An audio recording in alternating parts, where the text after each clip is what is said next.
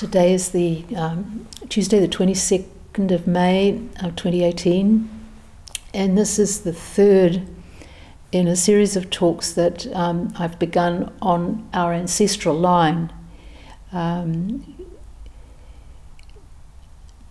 mentioned, I think, at the last talk or the one before that, that during our Sangha brainstorming in February, one of the things that came out is that people wanted to have more information about the chants that we do, especially to make them more meaningful when we chant them.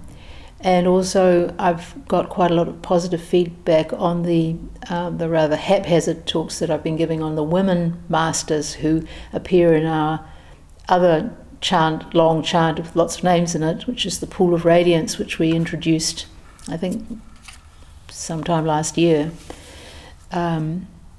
But to fully appreciate that, the new chant, the Pool of Radiance, we really need to back up and look at our original ancestral line, because the Pool of Radiance was really developed in response to what we saw as being some limitations of the ancestral line.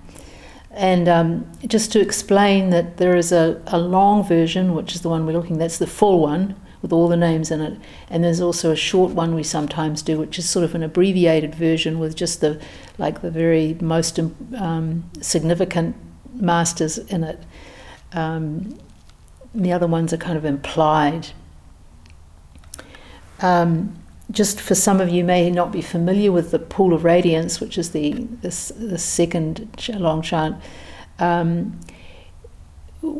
The Pool of Radiance isn't a linear one, it's more like circles, and it includes women masters, and this has been made possible over the last about decade because there's a lot of research being done almost entirely by women scholars to find out more about the women masters in Japan and China and India. And so we've got now some information to back the chant up. And the other thing we've put into the Pool of Radiance is the names of many of the masters who appear in the koan curriculum that we use, but are not directly in our lineage. And this past May Sesshin, for the first time, we were chanting the Pool of Radiance in our afternoon chanting service. And I don't know about the others in the Sesshin, but I found it very powerful, especially when the names of those masters from whose writings we had been reading, we were looking into Master Hongzhi. When that name came up in the chant, it had greater resonance. And then when we did a couple of koans at the end, Yangshan was in one of them, and he's also in the line. So there are all these opportunities for some new resonances to happen there with that Pool of Radiance. But to go back to our exploration of our original ancestral line, which is a line, it's the meaning of our ancestral lines comes out of the fact that it's a lineage. It's our family genealogy, you could say, our particular branch of Zen, the line that we see going back to the Buddha, and the kind of the line, you could say the party line on the ancestral line, is that it's an unbroken line from going all the way from the Buddha up until today. And actually starting prior to our Buddha with the Buddhas of the past. These are Buddhas of previous eons. So it also has this sort of ahistorical element to it, which is an important pointer. And as I said, all the power of it comes out of this sense that it's a lineage. And we haven't got so far yet.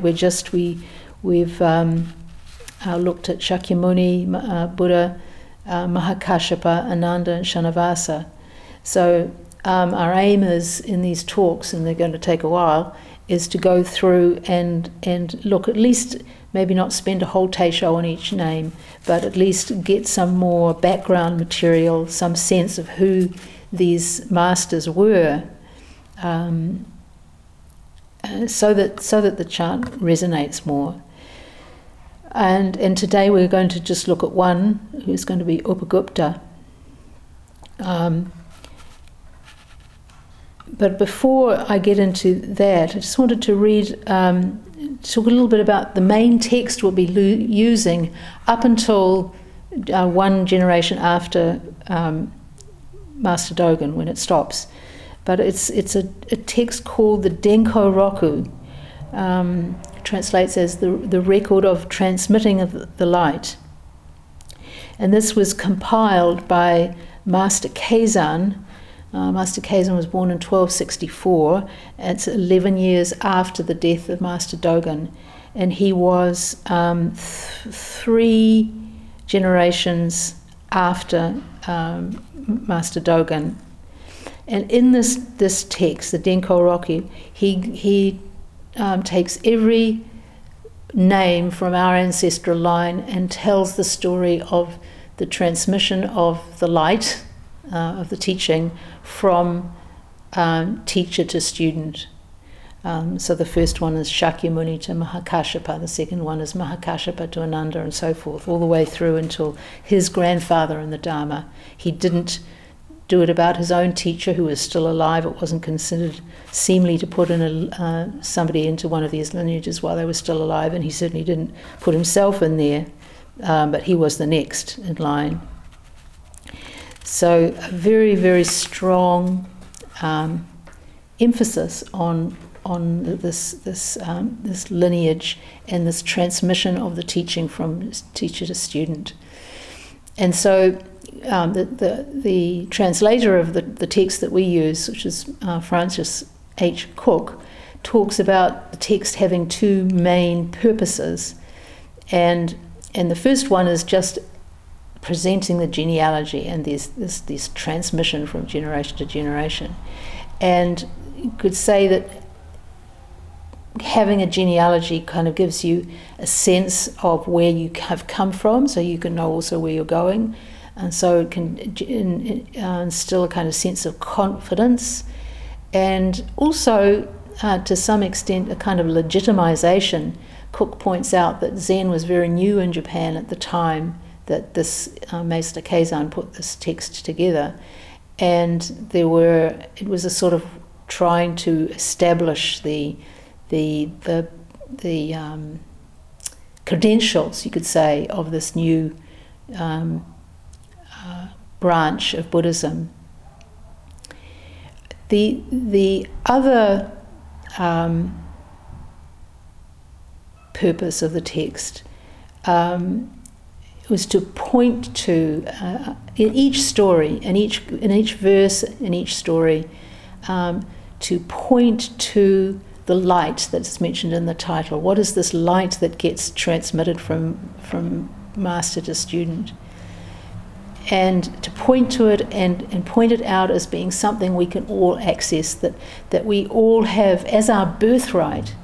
Actually, it's really as our inheritance, which ties in with the whole thing of genealogy. We each have this light in us, and we can access it if we just know how to turn, you could say. If we know how to turn our light back on ourselves, we can access this light and begin to live from it.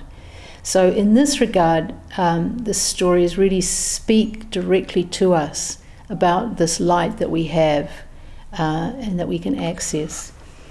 And just want to read a little bit from the introduction to the text, where Francis Cook talks about this second purpose, and probably the more important one in the text. He says, a number of names or epithets are given to this light, and if you hear them, it may help you as we go through these stories to, that's what he's talking about. And he lists a lot of, and there are a lot of different ones. It's like Keizan is trying to come at it from all these different directions, so we can get a sense of what he's pointing to. Of course, we have to discover it for ourselves, but he desperately wants us to take up that investigation. A number of names or epithets are given to this light. That one, that person, the undying Lord of the Hermitage, and several others. It is likened to a pearl that is bright and lustrous without need for carving and polishing. A vermilion boat, so beautiful that no artist could capture its beauty in a painting. The wind which circulates everywhere and shakes the world, but that cannot be seen or touched. And an icy spring so deep that no traveller can make out its bottom. The occurrence of such epithets and figures of speech throughout the text shows the author not only recording a transmission from master to disciple, in which the master finally realizes the existence of the undying Lord of the Hermitage, but also expressing his profound reverence for this light in the heightened emotional language of poetry. And really, this text is what really marks it, is this poetic language that is really evocative and memorable, that helps us to understand what this light is. And he goes on with more descriptions. It is this old fellow whom we all truly and essentially are, says Kazan. This true self has been our constant companion in life after life and has never left us. It is beyond all predications, such as pure and impure, annihilation or eternity, and is identical in fools and sages. It itself never divides itself into self and other, or subject and object, but merely wears the faces of self and other. Mind, the objective world, delusion and awakening are all nothing but names for one's true self. All that we are and do is the result of its presence. It gives us life and makes us die, and we see and hear through the presence of this faceless fellow. It is the source of our minds and bodies, and even the use of ordinary discriminative thinking is the doing of this true self. It itself is speechless and mindless, has no form or sense faculties, but it is not mere nothingness or emptiness. It is, on the contrary, a reality possessed by all beings, and the true place to which we all return. Although we are born here and die there, constantly arriving and departing in the cycle of rebirth, the true self does not die, nor is it reborn, but it remains eternally the undying Lord of the house. There's also that expression used by Bankei, Japanese master Bankei, the unborn. It remains eternally the undying Lord of the house, who merely wears different faces of ordinary beings, Buddhas, demons, and donkeys. When the world is periodically destroyed by fire, water, and wind, it is not destroyed. In humans it is nothing but bright light, a clear, distinct knowing.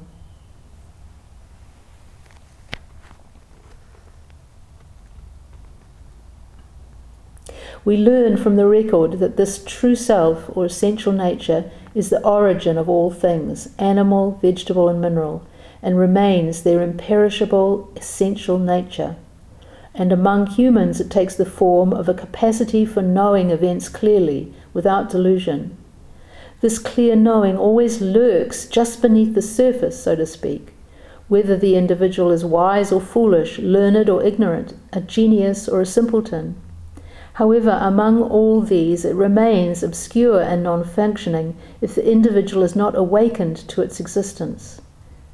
For most of humankind, it is obscured by delusion in the form of a tendency to discriminate between self and other, by conventional and habitual patterns of interpreting experience, by stereotyped reactions to events, by grasping experience from the perspective of the ordinary self obsessed with fear and craving, by filtering experience through the lens of some philosophical position or ideological perspective. So these last are the things that we can deconstruct through our practice, see through, and therefore free ourselves from the power that they have over us.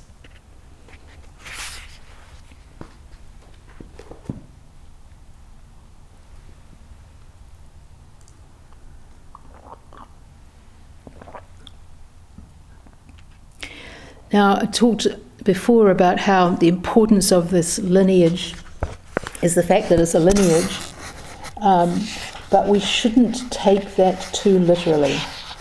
And this has come out over the last, I suppose, 10 or 15 years, is just how much we really have to understand our lineage as being our founding myth rather than something historical. I'm going to read another little bit from the introduction to this text and comment on some of the things in it. He says, it is probably safe to say that few, if any reputable modern scholars, and probably not many even within the Soto priesthood itself, believe that many of the essential events and characters in the Denko Roku are based on historical fact. Probably no one in Japan or the United States doing research in Zen history believes, for instance, that Chinese Zen began with the arrival from India of the monk Bodhidharma, or that there was a transmission from Bodhidharma to Hui Ke. Bodhidharma has now been relegated to the status of a legendary or mythic figure. Likewise, it is now generally agreed that the sixth patriarch was not Huineng, and that the Platform Sutra, usually attributed to Huineng, was composed by someone else. In fact, the real history of Chinese Zen is probably such that there could not have been anything like a sixth patriarch. It is also widely agreed that the kind of transmission of authority that did occur at a later time in China and Japan did not occur in India. Thus, it was not imported by the Chinese, but rather developed by them. The origins and early development of Chinese Zen are just now becoming clearer at the end of this century. This book was written at the end of the last century. And the gradually emerging picture is very different from the traditional Zen story found in such works as Keizan's record. Goes on to talk about how if you look through the history of Indian Buddhism, there's absolutely no mention of the kinds of one-to-one transmissions that are described in Keizan's work. Though, interestingly, in Tibet, you do get similar kinds of stories of a kind of a mind-to-mind transmission, though it's not necessarily given that name. So he's suggesting that the process seems to have developed in China. And also, the whole idea of the importance of genealogy is very much a Chinese idea. There was such a strong Confucian influence in China, and the monks and nuns were leaving their families, and so there was this strong impulse, this need to establish another family, a Dharma family, and that's what a lot of these is behind a lot of these stories of succession.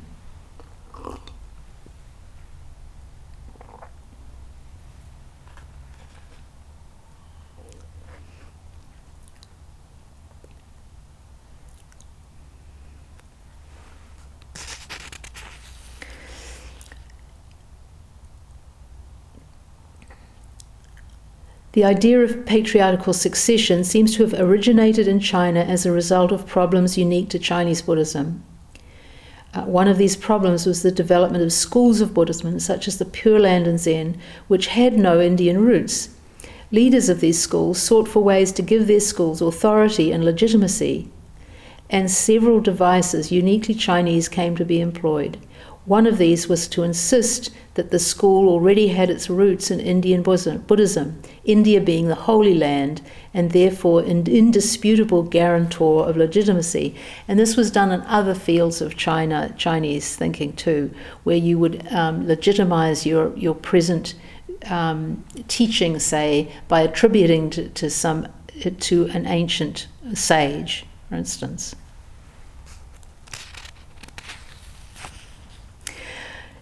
A little bit later he says, consequently, traditional Zen histories or genealogies are not true if by true we mean that the story is an account of actual historical events. However, there are other ways for something to be true besides corresponding to actual historical events. For instance, literate and thoughtful people would agree that Herman Melville's Moby Dick is a very true story, despite the fact that no Captain Ahab or ship named Pequod ever actually existed. Likewise, F. Scott Fitzgerald's character Gatsby is as real as any actual person who ever lived. Fictional works such as these are treasured, read and reread over the generations because the stories are true despite their lack of historical factuality. Likewise, myth is a form of truth that has no historical basis. There never was a Garden of Eden with an Adam and Eve, but the story of original innocence and its loss is very meaningful to all who have reflected on human nature and human potential. The stern literalist who insists that a story is meaningless nonsense because it never actually happened is truly missing the whole point and needs to think seriously about the nature and function of myth. And it's the same with the story of the Buddha. We know that it's an idealized story. It's a story of every man in a sense. And the same with Kuan Yin and other figures within our pantheon of Buddhas and Bodhisattvas. And he says, what I am suggesting is that the Denko Roku's account of patriarchal succession may be read as expressing something very true about the survival and spread of the Buddha's teaching, about the relationship between one's own awakening and that of the Buddha, and about the essential completeness and perfection of each being. Thus one may think of the Denko Roku as a way of expressing these things that may be perfectly true despite the fact that the story has no historical basis in fact. Expressing something very true about the relationship between one's own awakening and that of the Buddha. And that thing is that our awakening is is only different in degree from that of the Buddha's. It's not different in kind. That we do really share something with the Buddha that we can uncover for ourselves. That's really the point of these, of the lineage as an expression of this truth about the nature of Buddha, our true nature.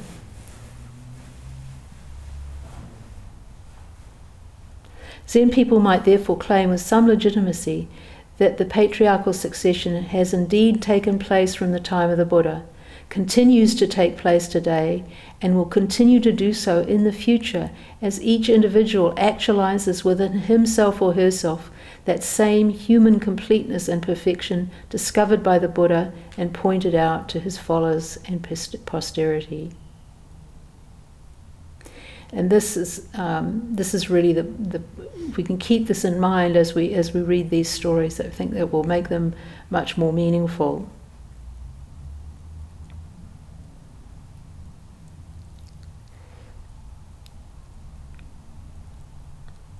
After all, the heroic life of the Buddha, as it has come down to us after many hundreds of years, is presented to his followers as a model of what is possible for all who undertake the self-discipline.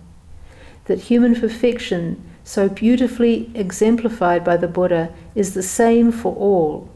There is not one perfection for the founder and another for the rest of his followers. That perfection has been preserved and passed on from one generation to the next, with nothing lost and without any alteration, like water being passed from one cup to another, as one Zen master put it.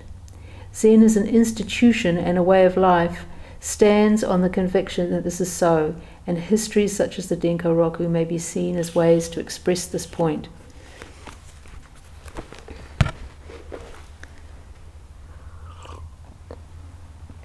So, with that in mind, let us now look at our our ancestor for today,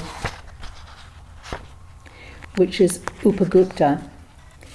And the story that is told, that the koan, the case for Upagupta, goes like this. Upagupta attended Shanavasa for 3 years, then finally shaved his head and became a monk. And that is literally left the house, which is a way of talking about becoming a monk, leaving home. Shanavasa asked him, "Has your body left the house, or has your mind?" Upagupta said, "Truly, it is my body that has left the house." Shanavasa said, "The subtle dharmas of all Buddhas, what does it have to do with body or mind?" On hearing this, Upagupta was enlightened. And the verse, "House demolished, person extinguished, there is neither inside nor out. Where can body and mind hide their form?"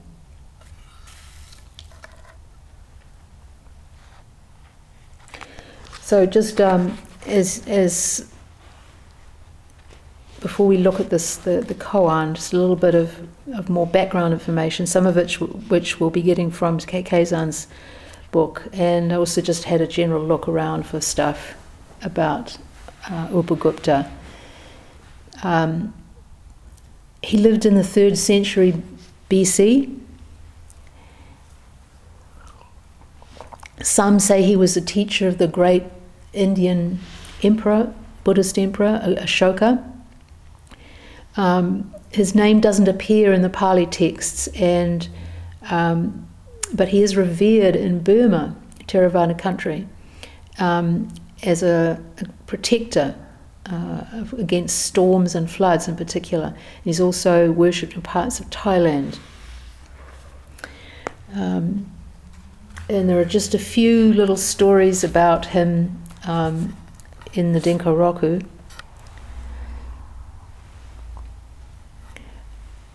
One of the interesting things is that he belonged to the Shudra class. This was the lowest of the 4 castes in India at the time, and would be equivalent to what we today would call the Dalits or the ex-untouchables. So very, very bottom of Indian society. And yet he was, of course, accepted into the order. This was one of the things that the Buddha really went against, was this whole notion of castes. It was not recognized. Buddha considered anyone who practiced the Dharma to be noble.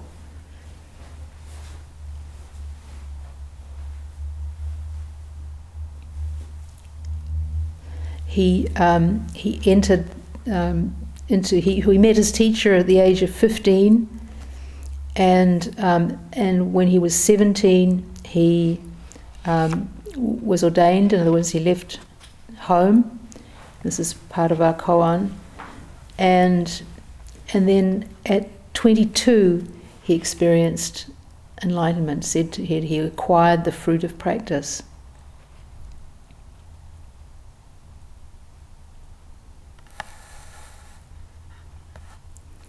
It's said that many people came to practice the Dharma with him, so much so that the numbers of people practicing rivaled the numbers of people practicing at the time of the Buddha, so much so that he was sometimes referred to as the Buddha without the major and minor marks. So this is this idea that the Buddha would have these different things that you could recognize as a Buddha having, but here he is saying he was like a Buddha, in other words.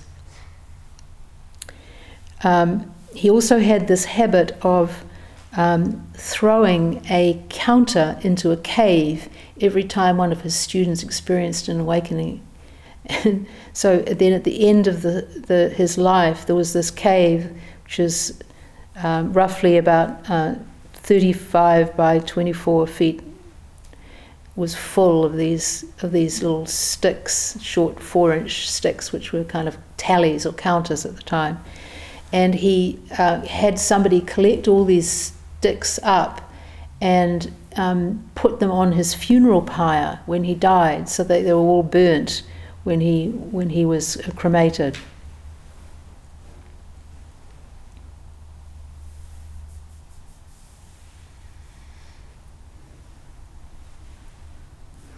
You could ask, what was this teaching there?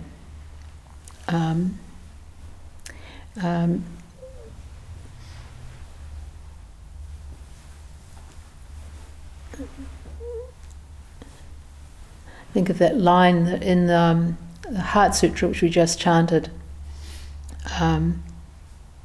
Attainment too is emptiness.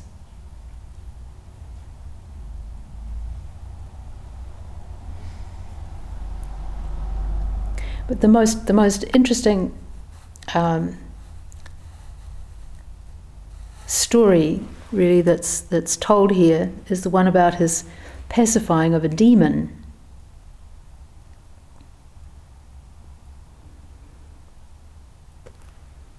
It's said that because of the number of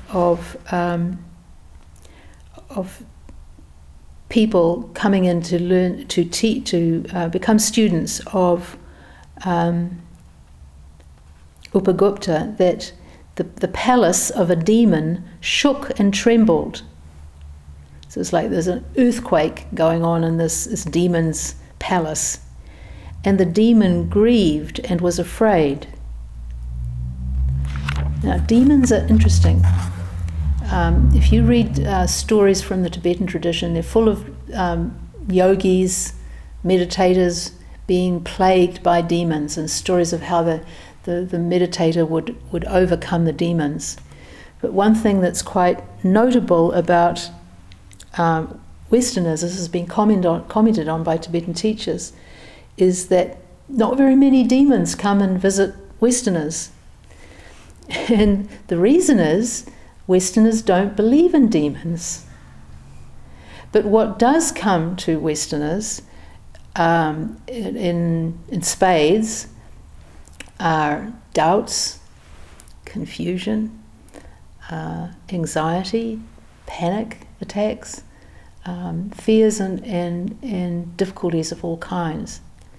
So if we can look at this demon through that lens, it's quite interesting what happens here. So Upagupta is this very, very powerful teacher, obviously very charismatic. He inspires lots of people. They come in their droves. And this affects the palace of the demon, which shakes.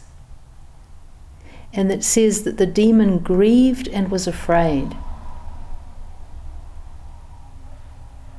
So I wonder who it was that was grieving and was afraid.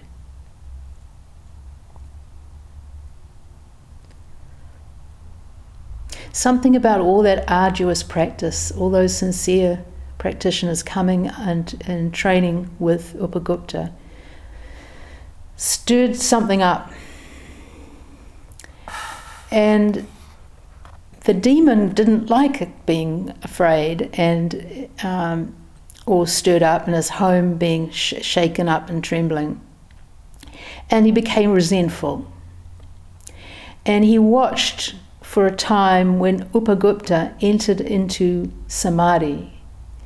And then it says, exercising all his demonic powers, he tried to harm the true Dharma. Of course, the true Dharma can't be harmed. This is a fundamental thing. But still he was getting up to kind of mischief. And he wasn't fooling Upagupta, who saw what was going on. But when he was in samadhi, the demon snuck up on him and hung a garland around Upagupta's neck. You'd think that would be pretty harmless, wouldn't you? Garland of flowers. I think, what's going on? What's going on with that? And it says that then the Venerable had the idea of subduing him, and meaning the demon. And so rising from his samadhi, he took the dead bodies of a human being, a dog, and a snake, and transformed them into a flower garland. So a second garland now, second flower garland. Speaking softly, he put the demon at ease, saying, "You offered me a very rare and wonderful garland, and now I have a garland that I want to offer to you in return." The demon was happy and extended his neck to receive it. Then the garland changed back into the 3 smelly corpses. Insects and worms crawled from them. The demon detested it and was greatly distressed. He could not get rid of it despite all his supernatural powers, nor could he unfasten it or move it.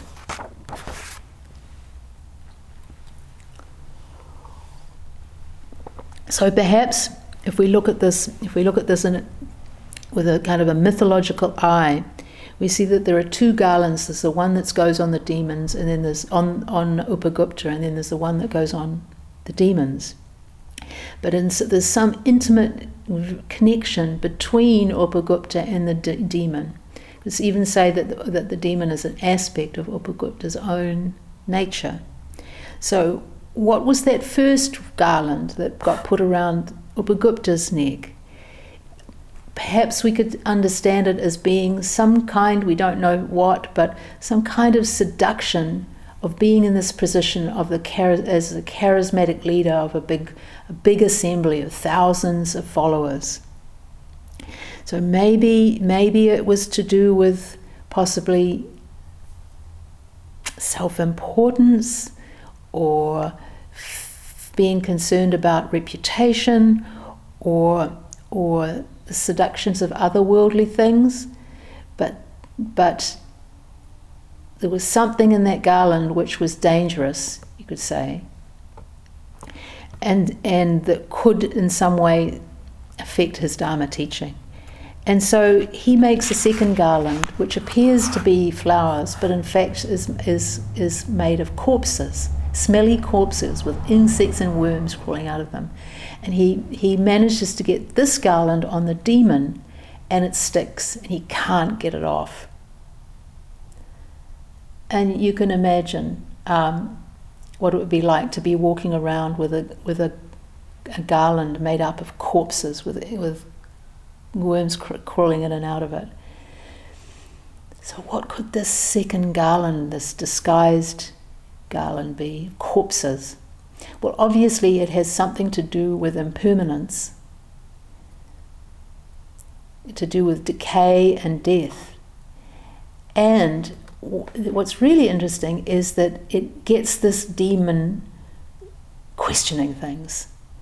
It says that he rose up to the 6th heavens of the realm of desire. So these are kind of like the lower heavens, and spoke to celestial beings there. He also visited the Brahma heavens. They're the ones just above these ones. And so they're kind of still lower realms of spiritual understanding. But he asked in the second level as well, sought deliverance, it says. And the celestial beings said, "This is a supernatural transformation done by a disciple who has the 10 powers. We are rather ordinary beings, so what can we do about it?" We don't need to go into the 10 powers, but they just indicate advanced spiritual powers. So then he says, "Well, what can I do?" And the Brahma celestials tell him to go and take refuge with Upagupta, and then if he did that, he'd be able to get rid of the garland. And they recited a verse in order to change his mind. "If you fall down because of the ground, you must use the ground to get up. If you try to get up without the ground, it makes no sense." This has become a kind of motto within Japanese Zen, and I don't know if it comes from Keizan or whether he got it from somewhere. If you fall down because of the ground, you must use the ground to get up. So we fall down on the ground, and it hurts to fall down, but it's the very ground onto which we fall that we can help ourselves to get up with. And another way of saying this would be to say that we have to face our worst fears. We have to face the garlands of corpses that hang around our necks and that we want to get away from more than anything else in the world. Get away from that stink. Get away from that horror of decay. And if you think of what we get anxious about, what we tremble about, it's death and decay. It's loss of self or loss of life. These are the things that really plague us. But actually, they're our best friends because they get us to question. They get us to go beyond what we know and what is we can experience as being safe. They get us out of our palace, out of our safe rooms, and asking questions, going to those who might be wiser than us, and looking into what we're experiencing. So the demon takes this good advice, comes back down, leaves the celestial heavens, and pays homage at the feet of Venerable Upagupta. And then he asks Upagupta asks the demon, "Are you going to ever try to harm the Tathagata's true Dharma?" And the demon replies, "I completely take refuge in the Buddha way and will forever cease what is not good."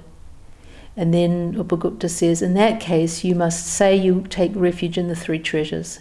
And then the demon king joins his hands and pronounces the refuge formula 3 times, and the garland then fell off. And in India, it says in one of the footnotes that in India, to say something 3 times was practically legally binding. It's considered a very serious way of taking an oath.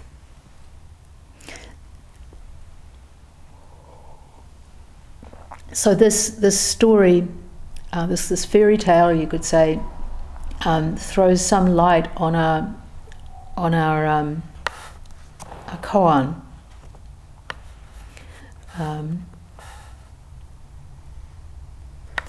Which we don't have much time to look at, but we'll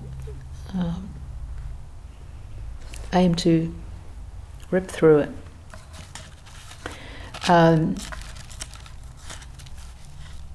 So, just to go through this exchange again.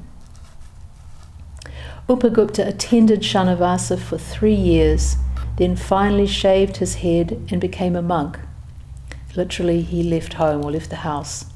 Shanavasa asked him, "Has your body left the house or has your mind?"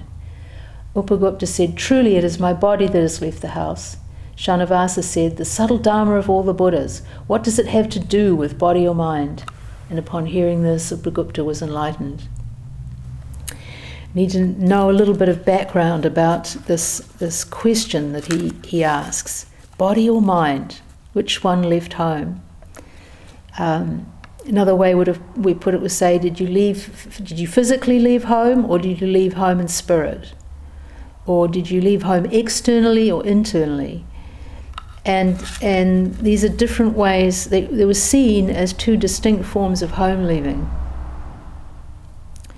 To leave home in body or physically was to become a monk or a nun, to renounce the comforts of home and family life, to take the discipline of celibacy and poverty, to shave the head, to wear robes, and to aim at practicing 24 hours a day, 24/7 really.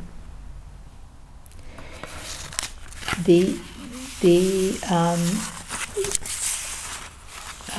mind leaving the home was a way of describing a mature layperson practitioner, somebody who doesn't wear robes, who doesn't shave their head or wear special vestments, somebody who lives at home in a house and who has many kinds of worldly cares which they need to look after, but which, as Keizan says, they're like lotuses which are not muddied by their circumstances. They can live in a busy city but be tranquil. They can live among all kinds of corruptions and yet remain pure. We could add in here that at this level of realization, they don't see their lives as distractions to their practice, but as the material of their daily Dharma practice. Then they're not attached even to enlightenment, certainly not to worldly things, but not to enlightenment either. And this would be how to have left the house in spirit. In other words, a kind of inner renunciation, a renunciation of the mind rather than the body so much. So then Shanavasa's question, has your body left the house or has your mind? We can understand it in the light of this distinction between physical renunciation, you could say, and a more, say, a spiritual renunciation. But beware of either or questions from Zen masters. Upagupta, when he responds to this question, he gives a pretty straight answer. He's a monk after all. He has left home. He's actually left home. So he says, truly it is my body that has left the house. But then Shanavasa comes back, the subtle Dharma of the Buddhas, what does it have to do with body and mind? So one of the points, if you're working on this koan, is to show what Shanavasa is saying here. Can body and mind be separated?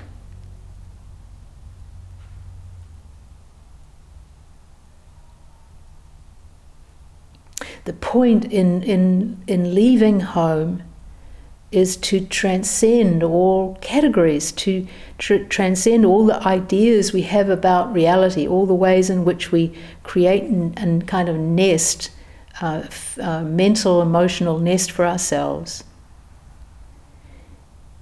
And also to go beyond all sets of opposites, to see that all opposites are aspects of one whole.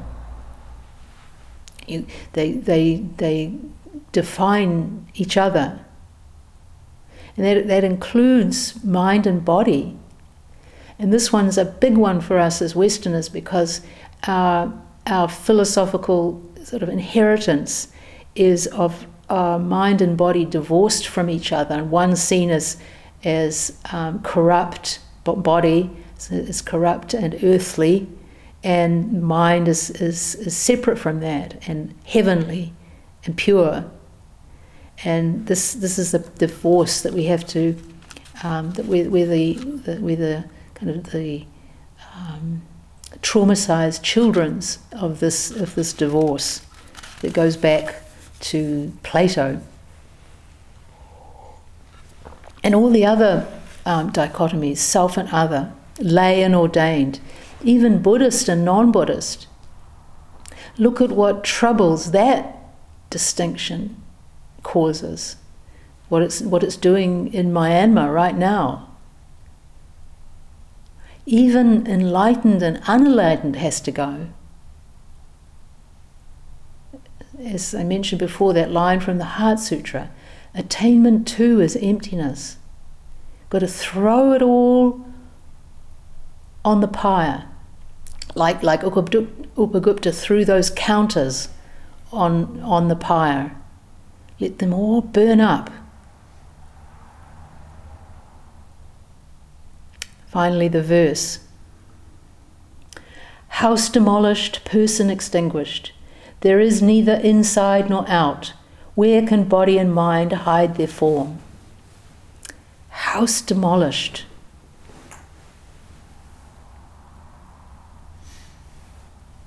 Think here not only of the house, obviously of the house, of the leaving of the house that is mentioned in Shanavasa's question, has your body left the house or has your mind? But also the Buddha's words in the Dhammapada, he's referring to his own awakening. He says, I have gone through many rounds of birth and death, looking in vain for the builder of this body. Heavy indeed is birth and death, again and again. But now I have seen you, house builder.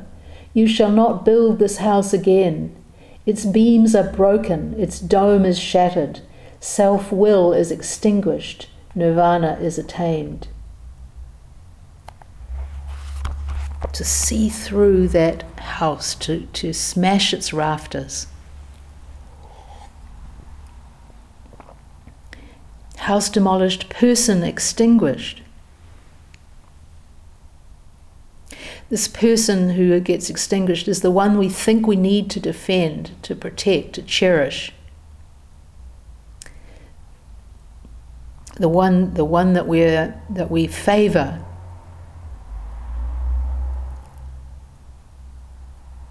There is neither inside nor out.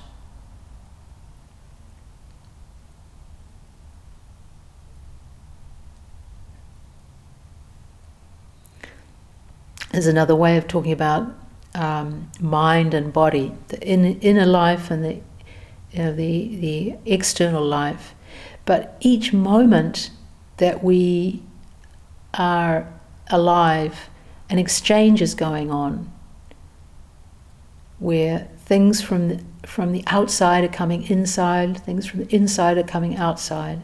So that whole notion breaks down. Where can body and mind hide their form? So this is another point in the koan that we have to demonstrate. Everything has been swept away here, house demolished, person extinguished, no inside or outside. But then the last line, where can body and mind hide their form? We sweep everything away, all is emptiness, and yet something remains. What is that?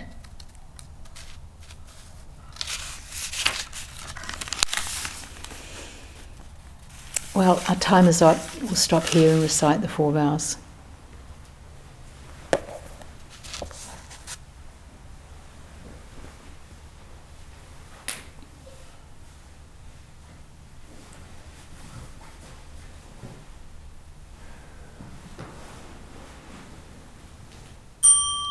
All beings without number, I vow to liberate. Endless blind passions, I vow to uproot.